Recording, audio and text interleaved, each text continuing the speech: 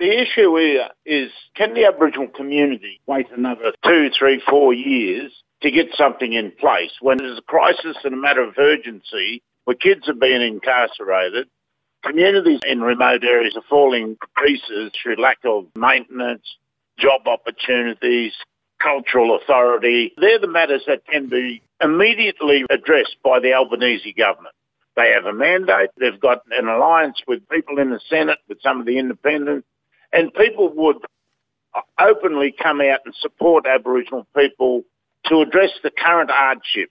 And I think that's important. It's also equally important that we use the momentum of the last decade or two of non-Aboriginal support, because you can't do anything in this country without massive support by non-Indigenous people. And I think that exists, but I think it would be wasted if we wasted that on a voice that had no function, had no power, was only an advisory role, and which could be overturned by governments anyway. There's a bit of a myth, a folly that the voice will be permanent. Well, the simple matter of the fact is that the voice could constitute half a dozen people if the government choose.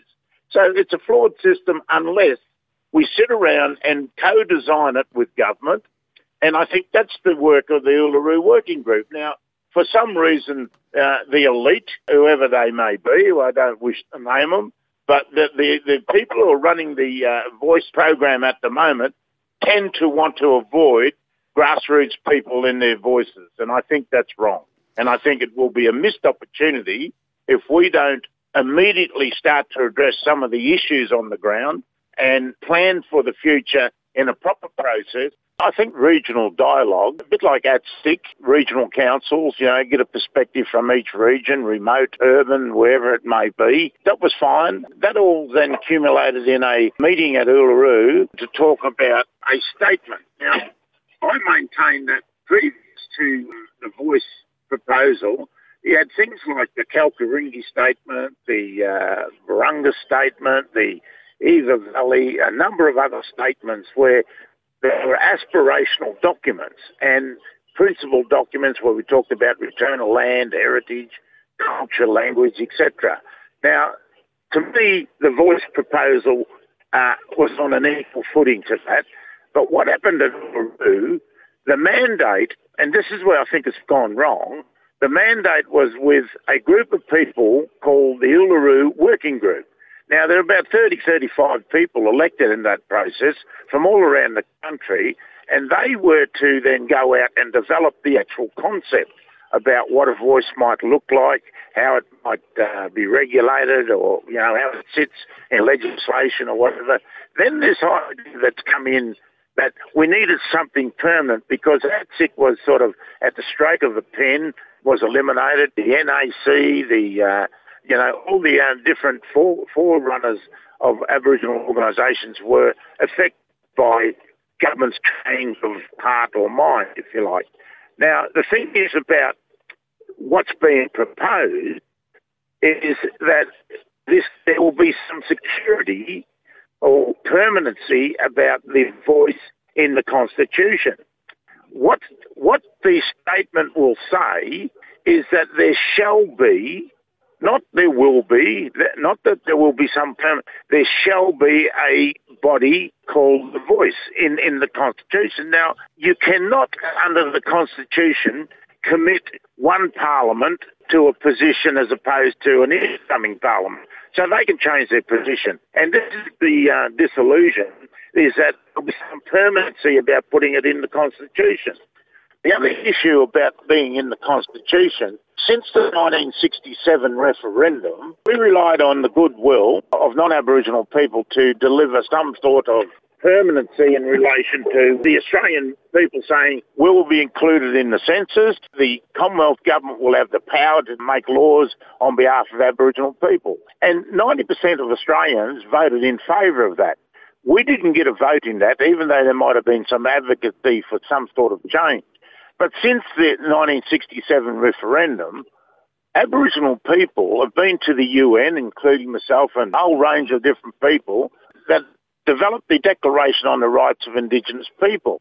And in that, it talks about self-determination, the right to informed and prior consent, So there are some principles that any proposal that attempts to address the issues for Aboriginal people gain a majority of Aboriginal voice. Now, in this current proposal of the referendum, 90% of Australians will decide what's best for Aboriginals. So, there's something wrong with that principally. There is something wrong with the proposal. There was something wrong with that. And the other point I'd like to make is that how many years have we been talking the Barunga statements? 30 or 40 odd years we've been crying in the wilderness for a treaty. Let's take the opportunity, if the Albanese government has got the political will and the support within the parliamentary system, go for a treaty. Let's have a treaty. Let's start designing a federal treaty that would complement some of the discussions that are going on in the territory, some of the discussions going on South Australia, Queensland and Victoria. So it's time to act, not time to talk. We have prominent people all around the country whose voices are not being heard because there seems to be an elite meeting where people are invited by invitation only and it's very selective. Now, that may be useful for some occasions, but it's certainly not the way in which Aboriginal people develop a concept that's going to look after all those groups out there, including the native title groups, including the land councils, the health services. They don't seem to have a voice at the table at this particular time. Because of the demise of the National Congress and ATSIC and those forerunners, there is a void, a lack of a voice for Aboriginal people. But I've got to say that most Aboriginal communities express a voice. You get enough blackfellas in the room, mate, you've got a very loud voice. And you go back historically, the Federation of Land Council, the coalitional organisations, NAO, we form groups and have a very powerful voice, both nationally, statewide and even internationally. And so it's a matter of resourcing. And all of this process requires at this particular stage is that government provide resources so that people can complete the job. It is no point saying that there is a mandate for the voice proposal when it's only another document that was set out a number of principles. And when you look at that document, it talks about truth, treaty and voice. Who has selected the voice as the priority? We think that the voice of whatever description it may take needs to be designed by Aboriginal people for Aboriginal people. And if non-Indigenous people want to vote for that, then they do so at our calling. They do so with our consent, not now that we just put up a proposal and say, well, this is the best we're going to do. Like, it's just not good enough. Lots of people have been elected to regional councils, land councils and whole organisations. Those people elected are the grassroots and the people.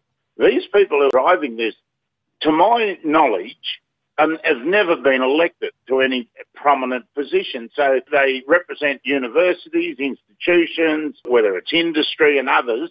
So it's not the voice from the grassroots, it's not the voice from the ground. And I thought that was a major selling point with the dialogues. They went around to every state.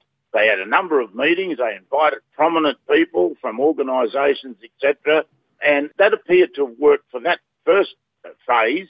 But this second phase require something similar where people can turn up to these forums. Like, there is no capacity for the Uluru Working Group to meet and discuss these. We were mandated from the Uluru Statement and have had probably a handful of meetings in the first year, and that was it. So, there's a huge void there that needs to be filled. I don't want to denigrate people who are trying. I think there's some honour there. There's some goodwill there. But I think at the end of the day, what you have in this country is a conservative element, and whether they're black or white, in a white society, you have left and right, and green, centre. And I think that's the voice is coming from a very conservative focus. I think that it's people who believe in assimilation. Like, to become involved in the Constitution means that you then endorse the taking over of our sovereignty, taking over of our lands, and you come under all the rules and regulations because you consent to it. Now, that to me is a bigger question. That's a question for a referendum amongst Aboriginal people as to how we accept it. And that's what you would resolve in a treaty process. You would address the issue of representation. a body could be represented in the parliament by several odd seats, and then they would be truly loyal to the Aboriginal vote. So, I'm advocating an Aboriginal role, so Aboriginal regions, if you like, advocate for a person to sit in the Senate and you feed back directly into a system. But, all these things need to be designed. I don't see the discussion about it. All I see is a group of people who are probably wishful or hopeful that they will be the ones appointed. Like the voice doesn't even tell you whether people will be elected or appointed. I'm bewildered by it all. The average Australian with goodwill would probably think, well, we're doing our best because, there's a lot of money thrown at this campaign for the voice.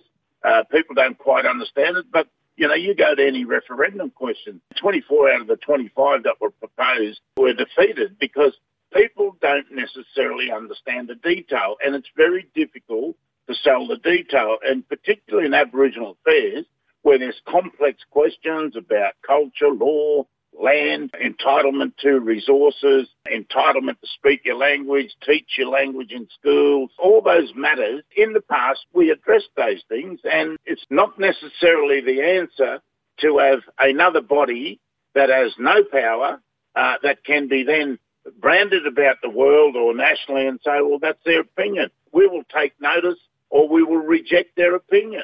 And what happens then? A stalemate. So you need to have teeth. You need to have power. Without the detail of that, no one in their right mind, as far as I'm concerned, would be voting for a voice, which would be an absolute pity because people want some sort of structure to represent their politics, their culture, their law. People, they want to be able to have control over their affairs and their communities like we had in the past. And I think it's a shame that we will waste this opportunity in the next 2 or 3 years. Quite frankly, the Albanese government could announce that they will set up a treaty commission tomorrow. There's a parliament sitting in the next 2 weeks. They could come out with a draft or some sort of legislation tomorrow. Aboriginal people living on country are the eyes and the ears of their community. Have a look at the global economics. The only reason that Australia is sort of viable at this particular stage is the minerals that are coming out of the ground. And we're getting a pittance of that. Not that I'm anti-mining, but, the issue is that move people off country, pretty easy to move in and start, have a look. I believe they're talking about the fracking now in the territory. Who's out there watching people, surveying, sampling, staking claims? Like, if you're living in poverty, living in town in despair, your kids are being locked up, your health is failing, pretty hard to fight a political campaign. So I don't want to be sinister in all this there, but, it appears to me that it's convenient to round up the Aboriginals like 200 years ago, put us on reserves. In this case, they're now rounding us up, sitting on the fringes of town and deal with it as a welfare problem, not as an honourable situation where they recognise that we own this land, that we have a strong culture, a strong law that operated, and we're entitled to the benefits that our land may produce. Now, if you wanted to do something, being a part of that working group, I would propose that ATSIC was a good model, even though people have got some doubts because of the misinformation surrounding ATSIC and allegations of not being run properly, etc. If you put that aside, ATSIC could be the regional council model. The one thing that ATSIC lacked, or a body such as ATSIC, was representation in the Senate. Now, you could have one from each state and territory position whereby we would have a voice in the Senate. Unlike what's happening at the moment, the 10 or 11 Aboriginal senators are aligned to their parties, whether it's Liberal, Labor or Greens or otherwise, and that affects their judgment or that affects their ability to represent an Aboriginal voice, if you like. So, there are other methods, and one of the unfortunate things that is occurring at the moment is that the Albanese government is not allowing debate, not resourcing Aboriginal people to be able to sit down and work these things out, like was a proposal.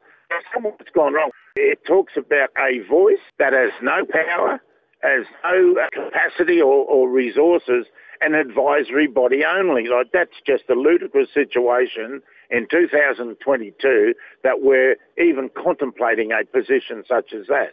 You know, let's be honest. What's required is on the ground, regional type arrangements or councils, if you like, where Aboriginal people control their own affairs. The demise of the CDEP, there is no reason for people to stay in remote communities anymore. They're all drifting to town. There's no employment opportunities. There's housing issues, a whole range of social issues that are occurring. You know, the elders' voice is breaking down, the authority of elders. You know, Aboriginal culture is sort of under threat. In terms of connection to country. We know that to move people off country leaves the country vulnerable to development. And we're not anti-development. Like, while you're on country, you control, you know, the processes, your eyes are on the ground, you know who's coming on country, you know who's doing what. You're carrying out cultural activities like cultural burning, range of things that maintain the environment and the sustainability.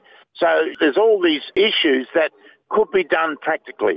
The Albanese government has got a majority in the Senate. They've got the numbers with the crossbenchers. They can put in place tomorrow legislation that returns some sort of ownership, some sort of control, resource it, tweak it, put it through Senator estimates if you think that, you know, there is some concern about misappropriation or whatever. That's never been the case. And if you think it was the case, do something that sort of can ensure that people will be comfortable, because the majority of Australians, at the end of the day, will be voting. And I think the majority of Australians, there is enormous support.